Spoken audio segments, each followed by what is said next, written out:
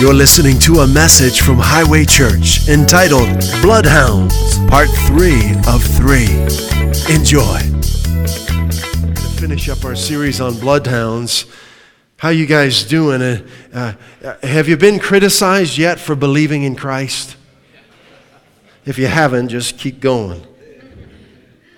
I remember back 30 years ago now, when I first gave my life to Christ, and I was in a relationship with Him, still am, and it was, and still is the most wonderful thing I've ever known, is to get up in the morning and talk to Him, and go through my day walking with Him and listening to Him and receiving from Him and getting to know Him more.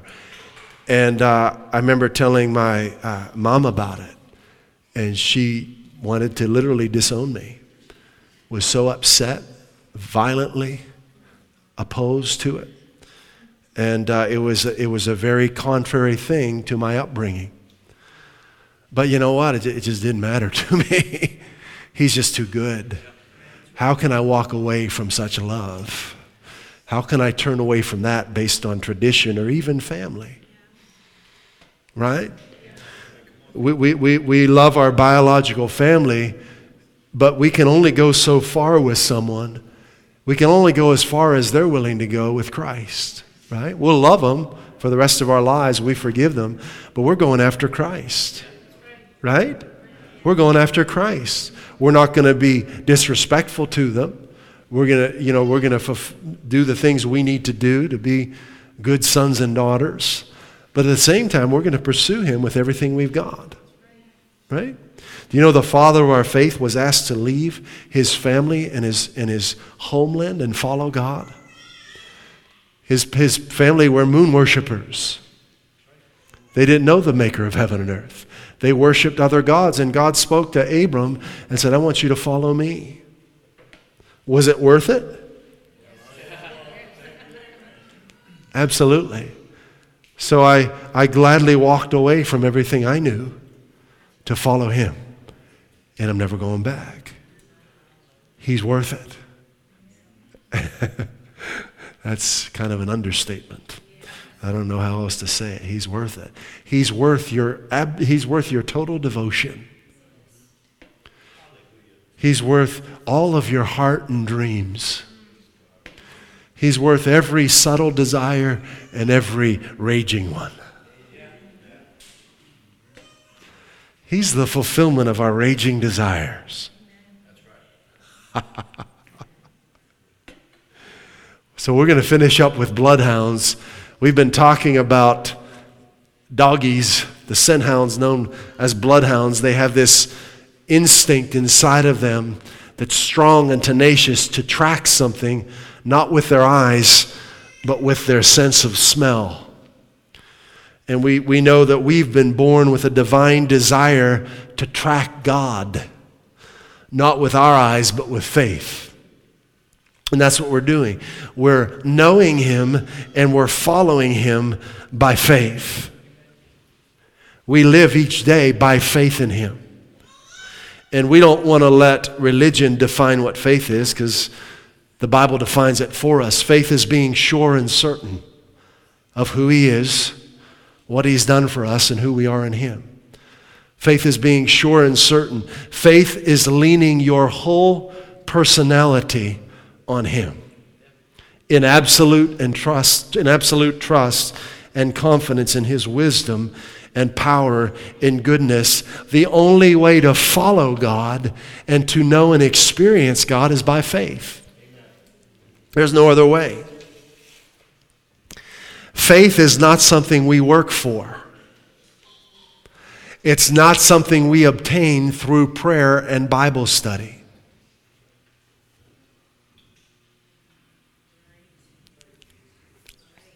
What did he just say? Faith is something that's been deposited in every human being. But what about the scripture? Faith comes from hearing, and hearing by the word of Christ. I'm talking about faith in Christ. Faith in Christ is not automatic, but faith is in us. Your faith will be turned on, will be activated by what you give your attention to. That's why faith in Christ comes by hearing about Christ. It comes by giving our attention to what he said, right? But I can give my attention to what I think. And I can make up my mind that what I think is the way it is. I can do that. Many have. That the conclusions I've come to based on what I've been through, my evaluation of life is accurate. Have you done that? Well, I've been through it. I know. No, you don't. You may have been through it, but listen, there are things you'll never understand this side of heaven. You need the wisdom and direction and leadership of the Holy Spirit in your life. Yeah, you are great. God made you in his image, but we're not made to live separate from him. We're made to live in union with him. So faith is already inside of you. If you want to know God, you just have to give him your full attention.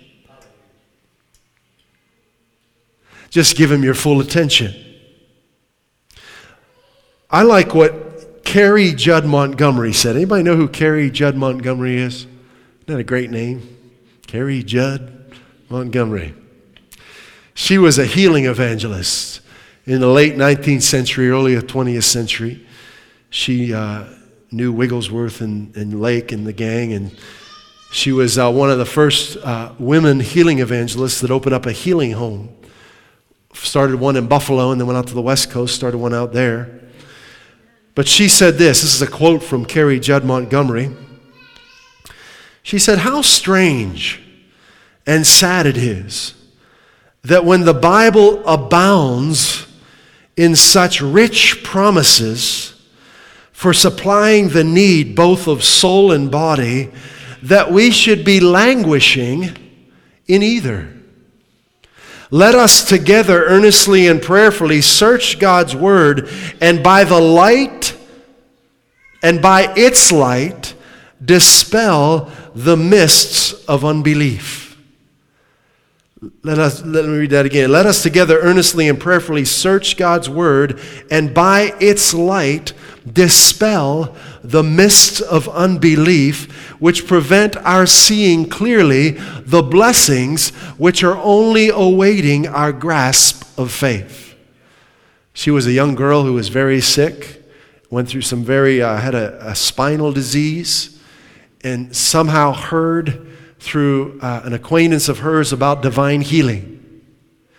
And she contacted the person who received divine healing, and they were in different parts of the country, but they contacted each other. And this person said, "I'm going to pray for you at this time on this date. I want you to agree with me and receive it, and I want you to act like you're healed from that moment on." And she did it. And things didn't change right away. She had a hard time, couldn't get out of bed. But when that person prayed, when they knew it was that date and that time, she believed she received it, and she began thinking like she was healed. And I don't know, it was within a week she got up out of her bed. And within a period of weeks following that, eventually she was fully healed from something they had no answer for. See, this is what faith does. You believe it even when you don't see it.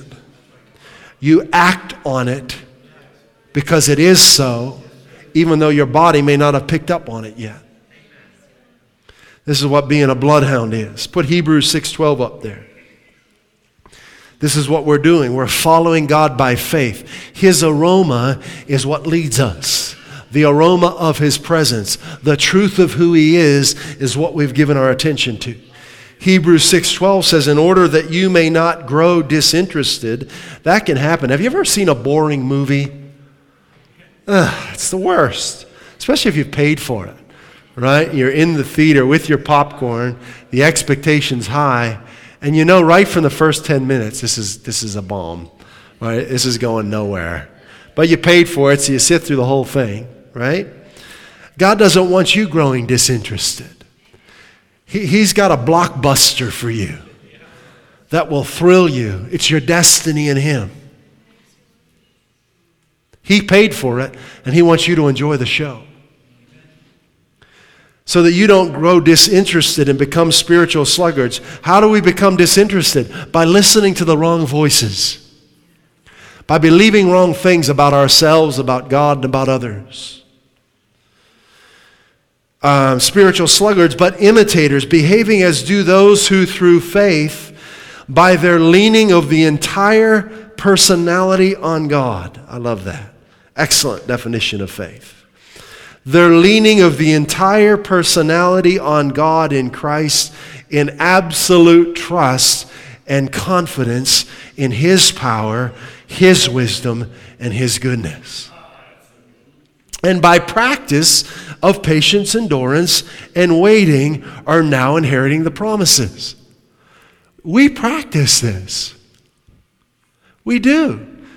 This is something that it wasn't normal for me to trust in God when I was growing up, because I didn't know His nature.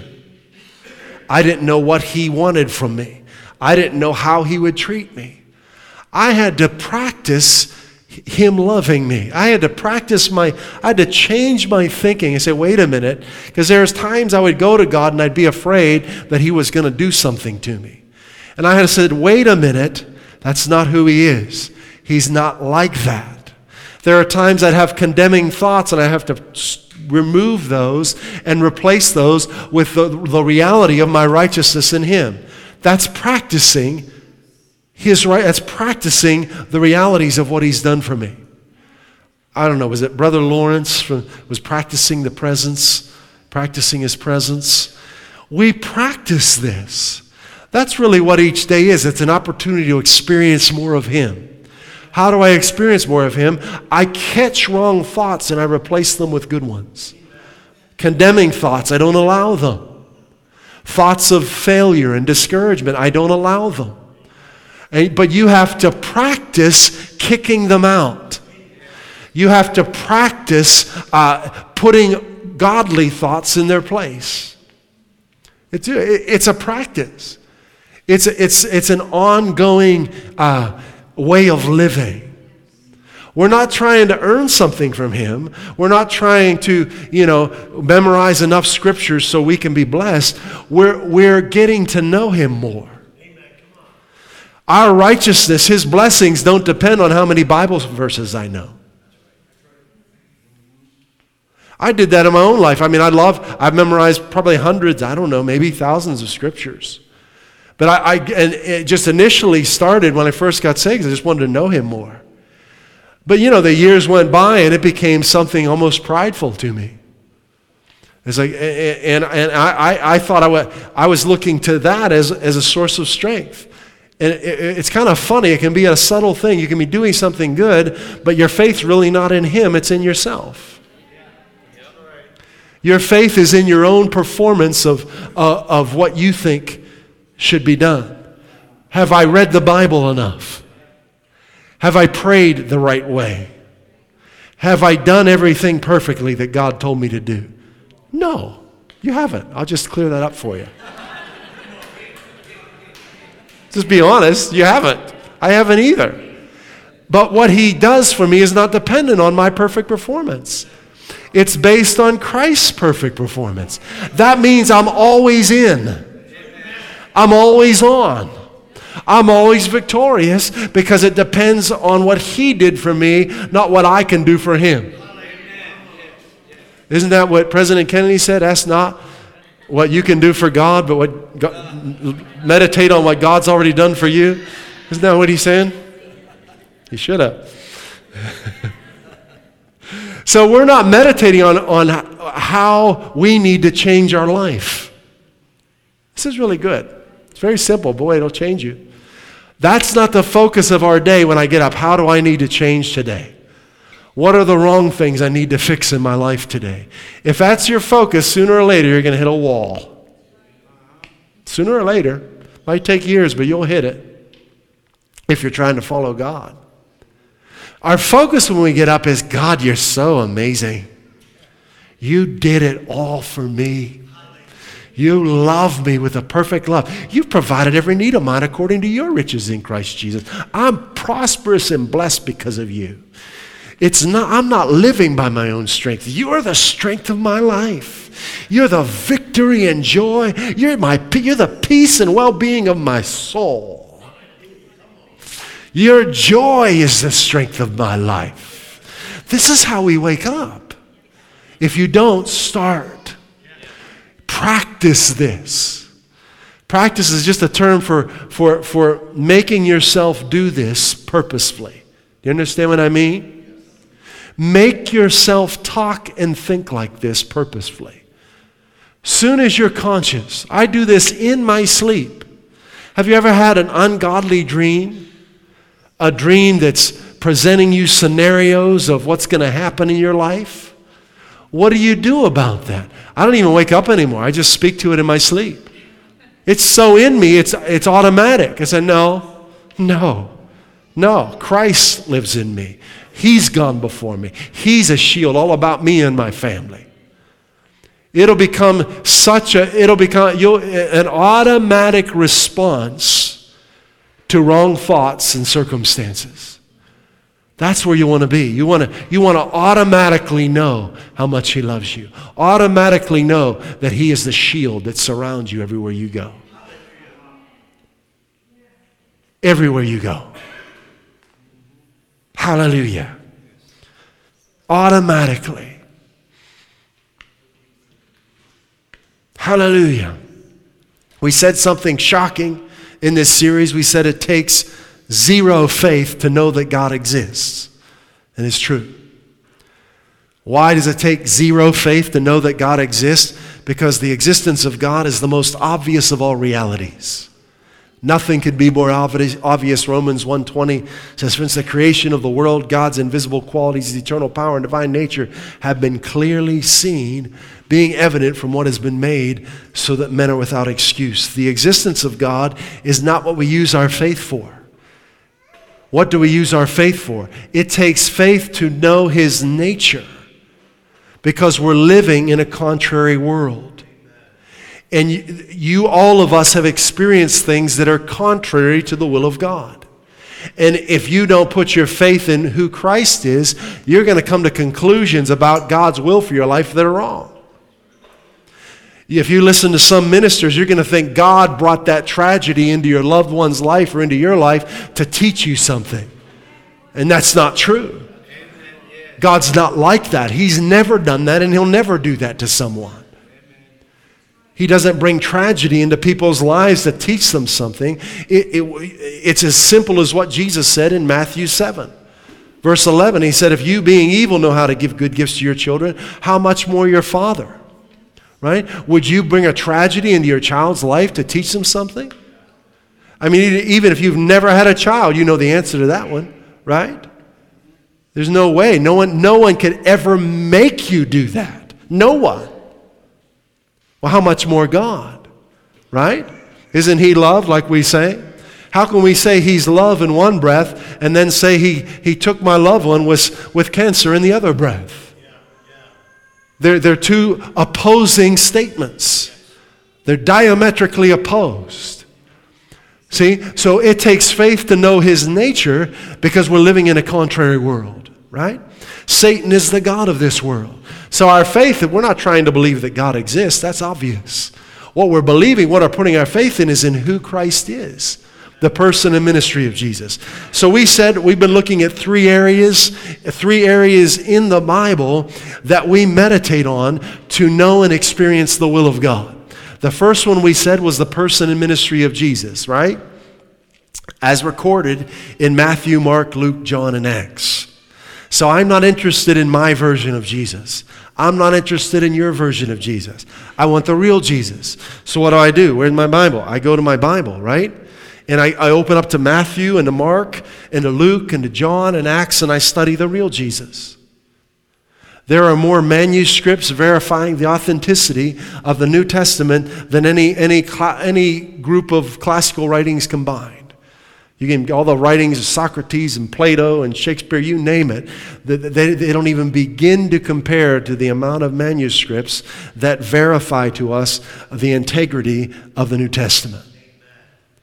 So we go to Matthew, Mark, Luke, John, and Acts, and we study the person and ministry of Jesus, and you won't find Him putting one tragedy on anybody. And He never changes. So we change. If we thought that, and there's a time in my life I didn't know. I thought, what? I don't know. Maybe God, I was very sick. I thought maybe God wants me that way. I don't know. But when I started looking at Jesus, I had to change the way I thought because I didn't see him teaching or demonstrating that. I saw him healing people, not making them sick. The will of God is to heal, right? So we base our decisions about the nature of God on the person and ministry of Jesus, not what has or has not happened in my life. Very important. You've got to make this decision, and you've got to stick with it. Because Satan will tempt you to compromise on this. But I want to know him as he is, not as others declare him to be. Right? Because he's so good. So that's the first place. We talked about that. The second place we said to build our understanding of his will and nature in the Bible are the promises of God. When we're promise hounds, right? We're like bloodhounds on a trail. We see a promise. My God shall supply all your needs according to his glorious riches in Christ Jesus. I can do all things through Christ who strengthens me. That he who did not spare his own son gave him up for us all. How will he not also along with him graciously give us all things? Whatever we come across a promise, man, we eat it alive. We eat Jesus alive at Highway Church. That's what he wants you to do. He wants his word to be alive and real to you. He wants you to experience him in your daily life. So that was the second place, the promises of God. Let's finish this up today. The third place in the Bible that we look to grow strong in our understanding of his nature so that we can follow him without hindrance, so that we can track him in our lives, are the names of God. We just touched on the first one last week. The names of God. God's nature is revealed to us. God's will for us is revealed to us in his name. Now it's kind of funny, growing up as I did in America, we didn't know what our names meant. I was just named after my grandpa. And what does Joseph mean? I don't know. I didn't know growing up. And I learned later what it means from the scriptures. I like it. It's increase. He shall add. So I like that. But the whole idea of names in the scripture is all about purpose and destiny. It's about speaking over someone. So when God reveals a name, he's saying, this is who I am and this is my will for your life. Very important. He's not revealing a name so he can get a social security card or so they can have a driver's license. There's more to his name than just identifying his identity. Well, it is about identifying him. It's about identifying his nature. So the first name we talked about last Sunday was Yehovah, or Yahweh, Jehovah we say in English, right? And it's a name that's very powerful that literally means to be, but more specifically, to become known. It's a name that means I am the God who desires to be known by you. It's a relationship name. I'm the God who unceasingly reveals myself to you. I'm the God who's holding nothing back from you. I'm your all in all. Okay? Now let's look at a few other names and we'll finish this up. Are we still awake? God is good. Isn't he good? So Yehovah. And that was back in Genesis 2:4. And we're not going to read these scriptures for time's sake, but you can write them down. And I recommend you do that every Sunday. These scriptures come up, write down the book, chapter, verse. Okay, Genesis 2:4, or we just went over Hebrews 6:12, right? Romans 1:20. Write those down and then go home later today and throughout the week meditate on them. Dig into them. Eat them alive. Okay? So in Genesis 22:14, you can write that one down. We're not going to read it. God is revealed by another name. So he took that name Jehovah, and he added a second part to it. Like, for example, Jehovah Yireh, we say Jehovah Jireh, is what Abraham declared him to be on Mount Moriah, when God provided the sacrifice for Abraham, which was foreshadowing of Jesus. He called him Jehovah Jireh, the Lord my provider. Okay? Now, this is an awesome name of God, but what is God saying? I am the one who wants to continually reveal myself to you as your provider.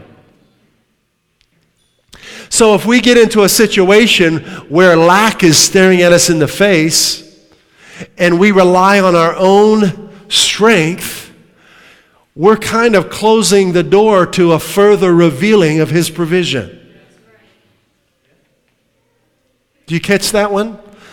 So God is saying, I want to reveal myself to you unceasingly as your provider. That's every day. So we're not looking to the world's systems as a means of provision for us. We're walking with Him. He does things differently. He does things that we would never think of. He's got to feed thousands of people, and He's got, a couple fish and a few loaves. What would you do? Well, I'd look for the nearest town, right? And send a team of people and go and buy out as many bakeries as you can. Right? Find some farmers, find a ranch that we need food for 10,000 people, 15,000 people. Jesus doesn't do that. Why? Because God is Jehovah Jireh. I'm the one who wants to reveal myself to you unceasingly at higher and higher, deeper and deeper, wider and wider levels as your provider. So every time lack stares at us, it's an opportunity for God to be revealed in our lives. Man, this is good. I'm just listening like you are. So it's a different response to lack now, isn't it? There's no fear with it. It's like, ooh, what are you going to do now, God? I want to see. Speak to me. Lead me. You're my Father. You're my shepherd. I shall not lack. Right? We speak the promise. Okay? I don't know. I'm feeling like I just could stay on that one for a while. Provision. Wow. Provision. There are all kinds of conferences and seminars on how to make money. Right? You can go to a bunch of them. And there's good information in just about every one of them. There is. I've been to several of them. But I'm going to tell you, God wants to do things differently in your life. If we could go to a seminar and learn this, we wouldn't need the Holy Spirit. I'm not against seminars. I go to them. I've learned things from seminars. But I need the Holy Spirit's direction and leadership in my life. How would you feed 15,000? How would you pay money that was owed? Well, I'd catch a fish and take the money out of his mouth. I don't think so. Right? That's not, have you ever been to a seminar where they teach you that one? How to make money. What would you do if they taught you that? Leave the seminar, wouldn't you? This is what Jesus did when they had a financial need. Come on. Is this Jesus or what? Was it Peter that said that to him about the temple tax? And he sends him to get a fish. And inside of a fish, the money was there for both him and Jesus. I don't know how much that was. I'm telling you, God wants to do things supernaturally in your life. But you've got to be aware of this and not kick into self mode. Not kick into your own wisdom and experience mode. Let the Holy Spirit lead you. Don't be afraid. He's your shepherd, shall not lack. Then in Genesis 48:15, Israel prayed a prayer for Joseph. So Abraham declared that Jehovah is Jehovah Jireh, the Lord. You know what provide means, by the way? P-R-O, if you break apart the word, provision, P-R-O is before. And vision is to see. It means He's seen ahead of time what your need is, and He's met it. provision. I've already seen your needs and I've already met them. It's a good way to think when you're getting up, right? And going through your day. Hallelujah. And then Israel prays for Joseph, and he refers Jehovah as Jehovah Rohi, the Lord my shepherd. I am the God who wants to reveal myself to you unceasingly as your shepherd. As the one who leads you to green pastures, beside quiet waters of rest, who restores your soul, who leads you in paths of righteousness. For my name's sake, where did I get all that from? Is that just poetic language? Where's that from? Psalm 23. You want to talk about learning the nature of God? Eat Psalm 23 alive. It's dripping with it. The nature and will of God. It's a number of psalms like that. Psalm 91, Psalm 121, Psalm 34, Psalm 103. I memorized all of them. Why? Because when you go on a trip, you get your cheese sticks and your snacks and put them in your cooler. I want to have Jesus ready at hand when I need him. So I eat Jesus snacks all day. I pull out my Jesus cheese stick. Right? The Lord is my shepherd. I shall not lack. He makes me to lie down in green pastures. Right? I get out my bag of Jesus Doritos. Right? The Lord is a shield all about me. He surrounds me as a shield. I can do all things through Christ who strengthens me. So now here's the name. This is amazing. So far we have Abraham declaring that God is Jehovah Jireh. We have Israel praying for Joseph and saying that he's Jehovah Rohi. But you want to learn something pretty powerful? Speaking of his name, the first name, compound name, that God declares about himself. So you have all these names, Jehovah Jireh, Jehovah Rohi, Jehovah Sidkenu, Jehovah Nisi. But the first compound name that God said of himself is what? Anybody know? It was in Exodus 15:26. Jehovah Rophe. I am the Lord, your healer. That is the first compound name that God declared of himself. Remember a principle of Bible study, principle of first. When the first happens, study it, because it sets the precedent for everything else that follows. It is very significant that the first name God would declare of himself is your personal healer. Oh boy, I've got to say it. I'm so glad to follow the Holy Spirit, regardless of what others might say. Listen, I'm the God who wants to continually reveal myself to you as your healer. I mean, how many different health systems are out there? God has a plan for your health. And it's through intimacy with him. It's not by trying to find all the right grains and the right combination of organic this and you do what you want to do. But I'm telling you, there is a life and a power that is only available through faith in him. Those who discover this, Proverbs 4:23 says, those who find your word are bursting with health. Those who discover the reality of who you've declared yourself to be are bursting with health. See, I grew up in a medical family and very familiar with just about any kind of system out there, and I just gave up on them after a while. And then I came to know Christ, and I thought, wait a minute. He who give your attention to me, incline your ears to my sayings, don't let them depart from your sight. Keep them in the midst of your heart, for they are life to those who find them and health to all their whole body. Where's that at? Proverbs 4, 20 through 23. You want to talk about a Jesus snack? That's one right there. Eat that thing for the next 31 days.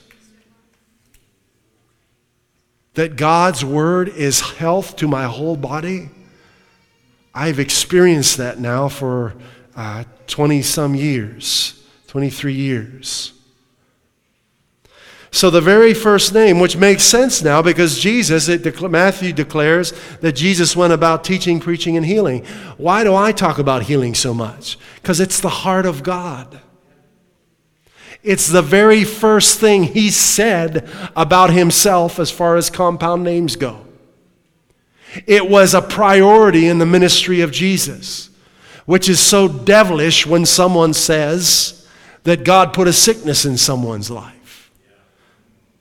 That's a work of Satan, not God. It'll change when you start looking at sickness as satanic, as an evil devil, a thief, a robber, an enemy that we loathe and hate and disallow in our lives. Violent attitude towards sickness.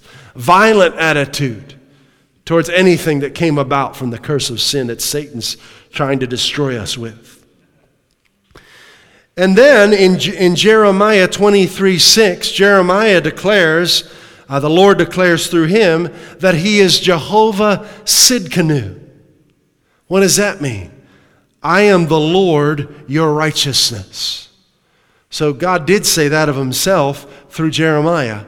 I'm the God who wants to unceasingly reveal myself to you as your righteousness. Now, there are many other names. We're not going to go through them all. We want to finish this up today. There's the Jehovah Nissi, God, your victory, your banner. Jehovah, I'm not even remembering them now, but there's a bunch of them, okay? But Jehovah Sidkenu, yes, Shalom is a great one. I'm God, your wholeness. I'm God, your well-being. But the Lord, my righteousness, is perhaps one of the great ones that we need to know. In other words, God saying, I am your righteousness. You're clean because I am your cleanliness. I have made you righteous.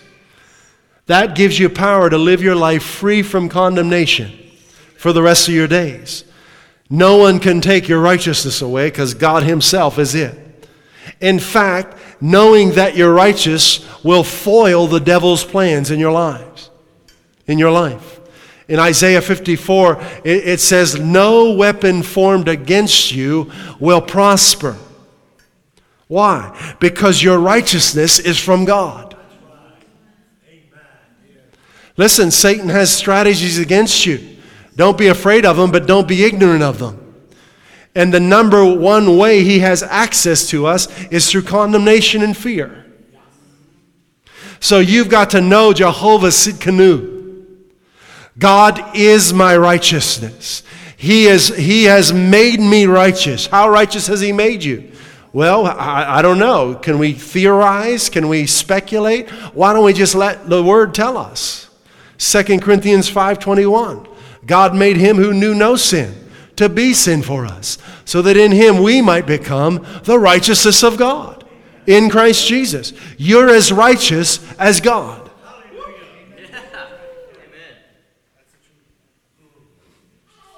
Wow.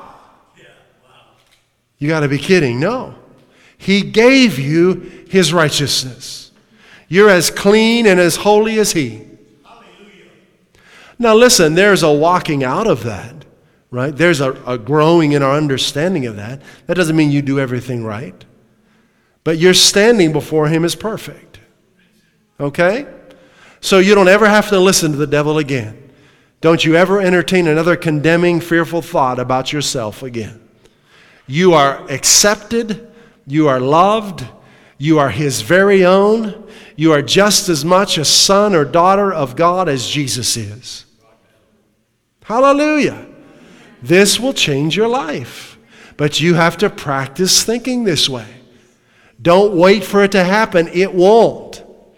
As true as all of this is, you will not experience it if you don't choose to purposely make yourself think on it and say it. Amen. Did you hear me? You have to open your own mouth. You have to fill your own mind with these truths.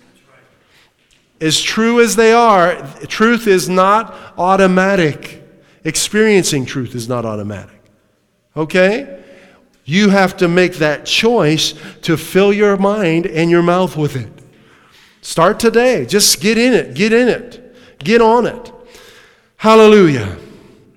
Now, what's wonderful about all the names, and you can go through and study all the Jehovah names of God. They're very powerful.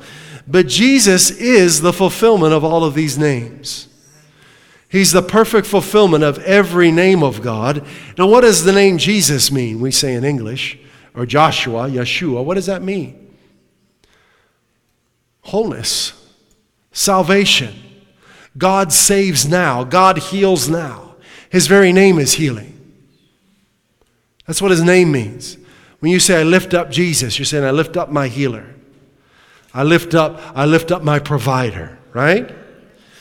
So Jesus is our provider, and he does it. Let him do it his way. Let him wow you. Let him multiply the loaves and the fish. Let him lead you to a place where there's a provision for you you've never thought of.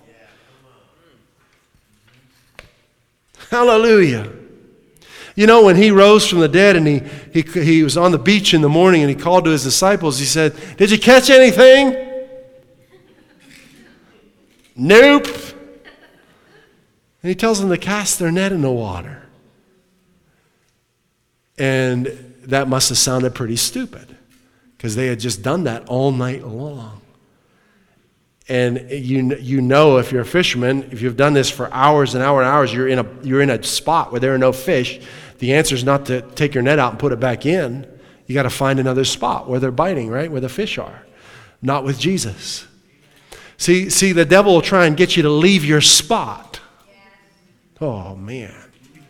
To leave the place of God's provision for your life.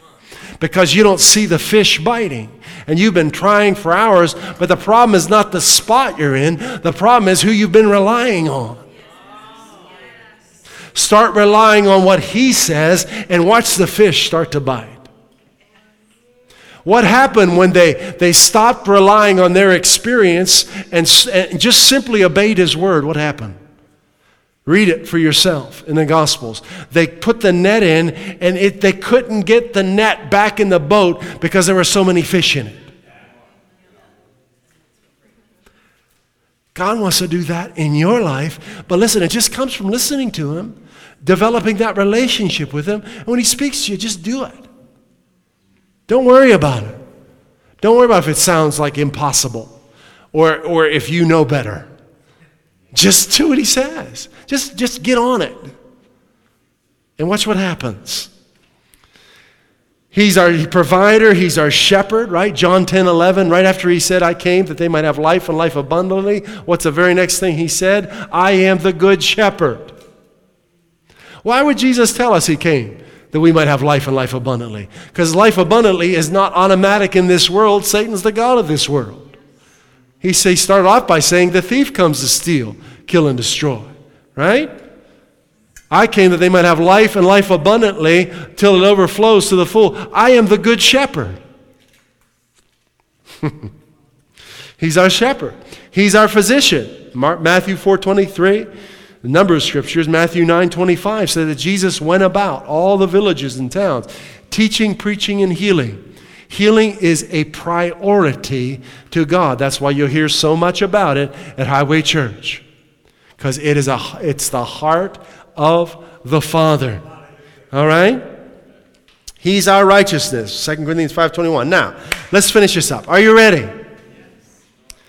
Something nuclear happens inside of the heart of a human being when they know what God has done for them. When the knowledge of what God has done comes alive in the heart of a human being, an aroma begins to emanate from them. that changes the atmosphere they're in.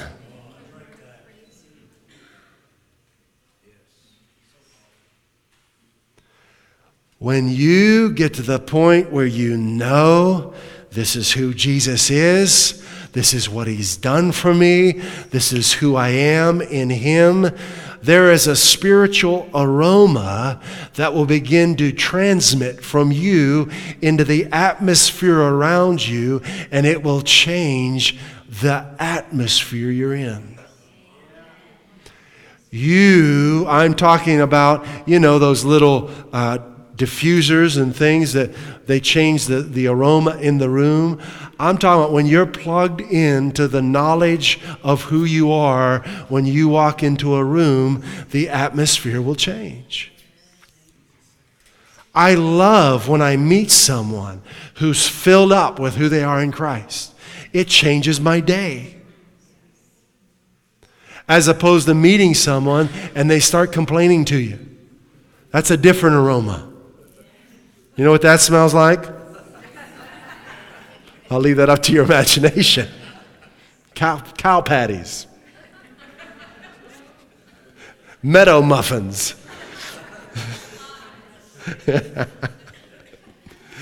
Look at 2 Corinthians 2, 14 and 15. 2 Corinthians 2, 14 and 15. You smell good when you're trusting in Jesus. You do. You smell really good when you're trusting Him. Oh, man.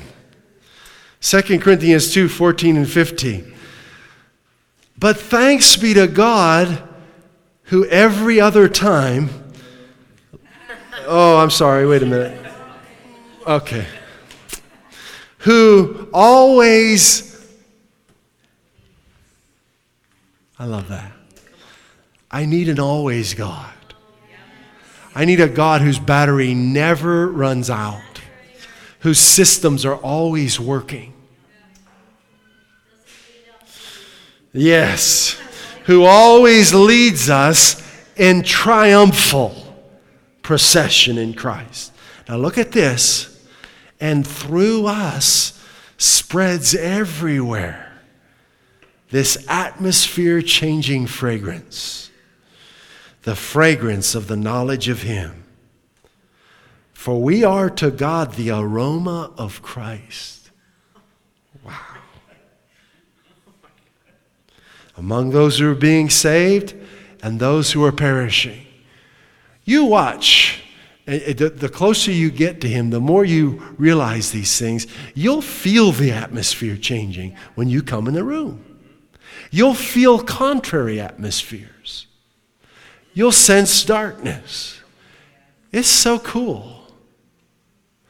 When you practice trusting Him, when you refuse to be afraid, when you refuse to give your circumstances the upper hand,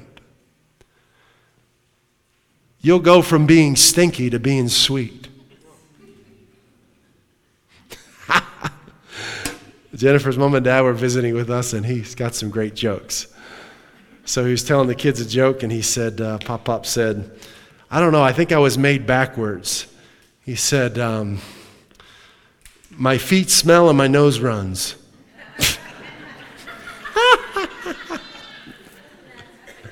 That was good. Hallelujah. So I want you to know this. God puts you in the earth to change the earth. To change the atmosphere you're in. You're a diffuser of Christ. And what causes that fragrance to emanate from you? Trusting in Him. Now let me say something to you. I can't trust in God and flip someone off at the same time. Can't be done. Now, if you've done that, just repent. God forgive you. In other words, I'm amazed about what I see on social media. You see some true colors coming out sometimes. Listen, the devil's got lots of bait. People make a stupid statement. I see Christians jumping right in there, sounding just as stupid. Some of them getting upset, insulting. Listen, that's not a fragrance of Christ. That's the world's, right? We don't want to smell that. Come on, yeah, don't be a meadow muffin, right? Don't release meadow muffins on social media. Really? Come on, be the fragrance of Christ. There's many things I don't even acknowledge. They're just so stupid. You know? Political arguments are a great one. Man, I see people getting so upset about stupid stuff. And the latest controversy, the latest whatever so-and-so said, whatever politician just said. Listen, Jesus is Lord. We win. America's going higher. God has a destiny for this nation. Our liberty is founded in Christ, not in a political party. Don't let the behavior of men and women get you upset. Be a fragrance of Christ on Facebook. Really.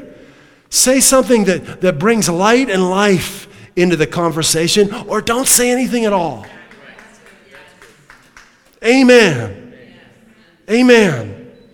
Now, I love seeing this in the New Testament. It's in the Old Testament too. You see these people who are exuding God. I mean, look at Abraham. You know, the atmosphere changed where he walked, and he stepped on land and it belonged to him. You can do the same thing. The ground you stepped on changed because you stepped on it. You see, I mean, you go all the way back to Noah. You want to talk about someone who changed the atmosphere. In the midst of an ungodly world, he chose to trust God.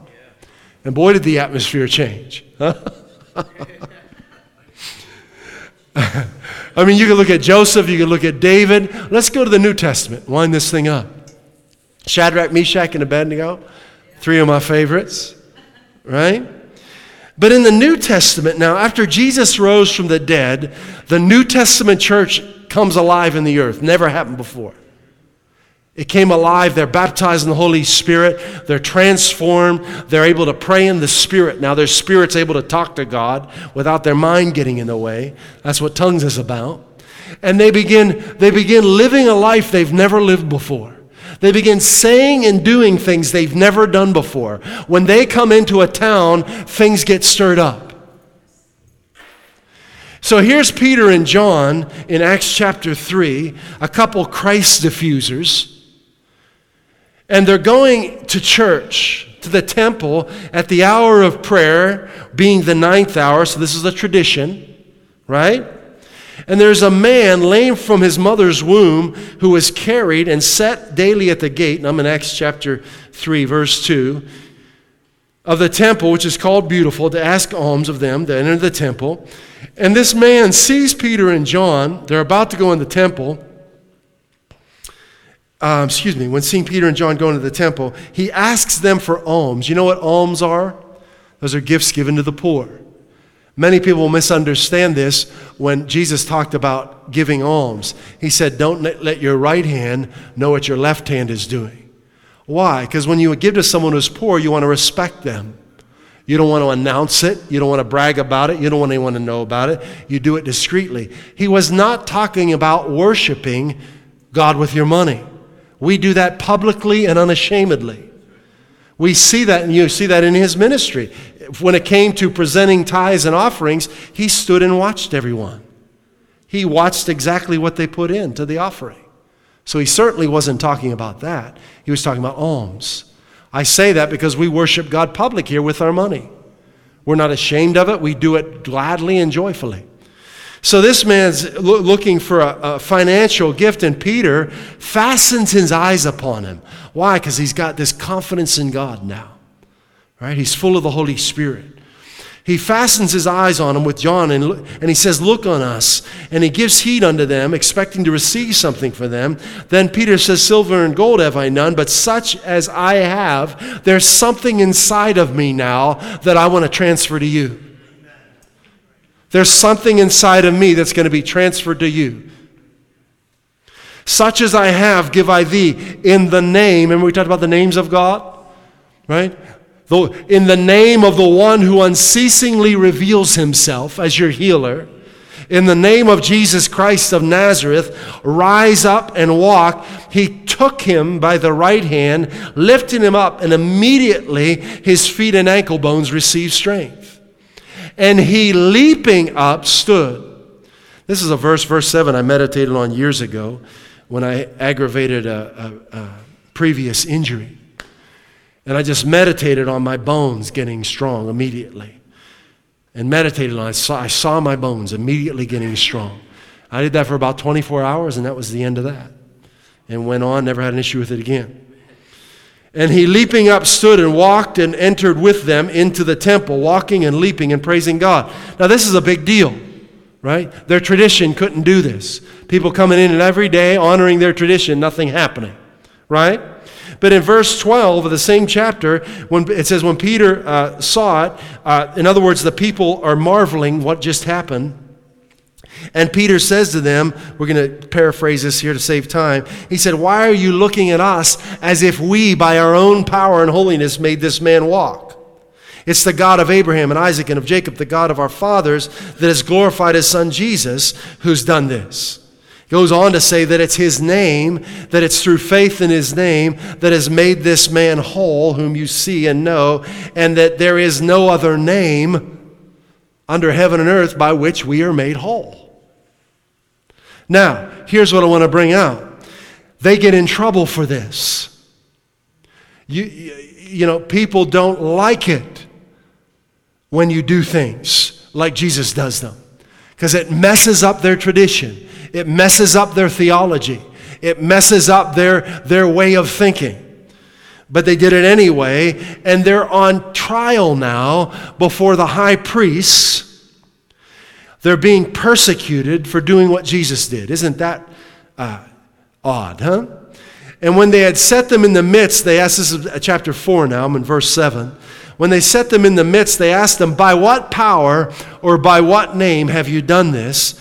Peter, filled with the Holy Ghost, said unto them, you rulers of the people and elders of Israel, verse 9, if we this day be examined of the good deed done to the impotent man, by what means he is made whole, be it known unto you all and to all the people of Israel, that by the name of Jesus Christ of Nazareth, whom you crucified, whom God raised from the dead, even by him doth this man stand here before you whole.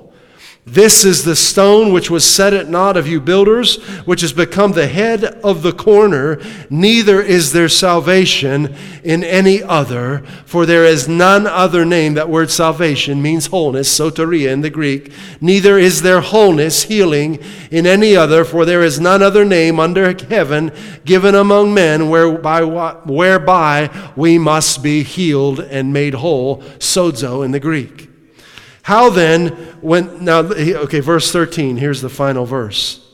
Now when they saw the boldness, here's that fragrance that's emitting in the courtroom, in the trial, in the temple here. When they saw the boldness of Peter and John and perceived that they were unlearned and ignorant men. They weren't high priests. They had no religious training. They're standing before the experts, the doctors of the law. And these men are bold and unashamed and changing the world. And they perceived that they were unlearned and ignorant men. They marveled and I like how this is the King James, and they took knowledge of them that they had been with Jesus. So here's your assignment this week. Be with Jesus. Listen, you may not realize it, but when you're spending time with you, he's filling you up with the fragrance of his presence.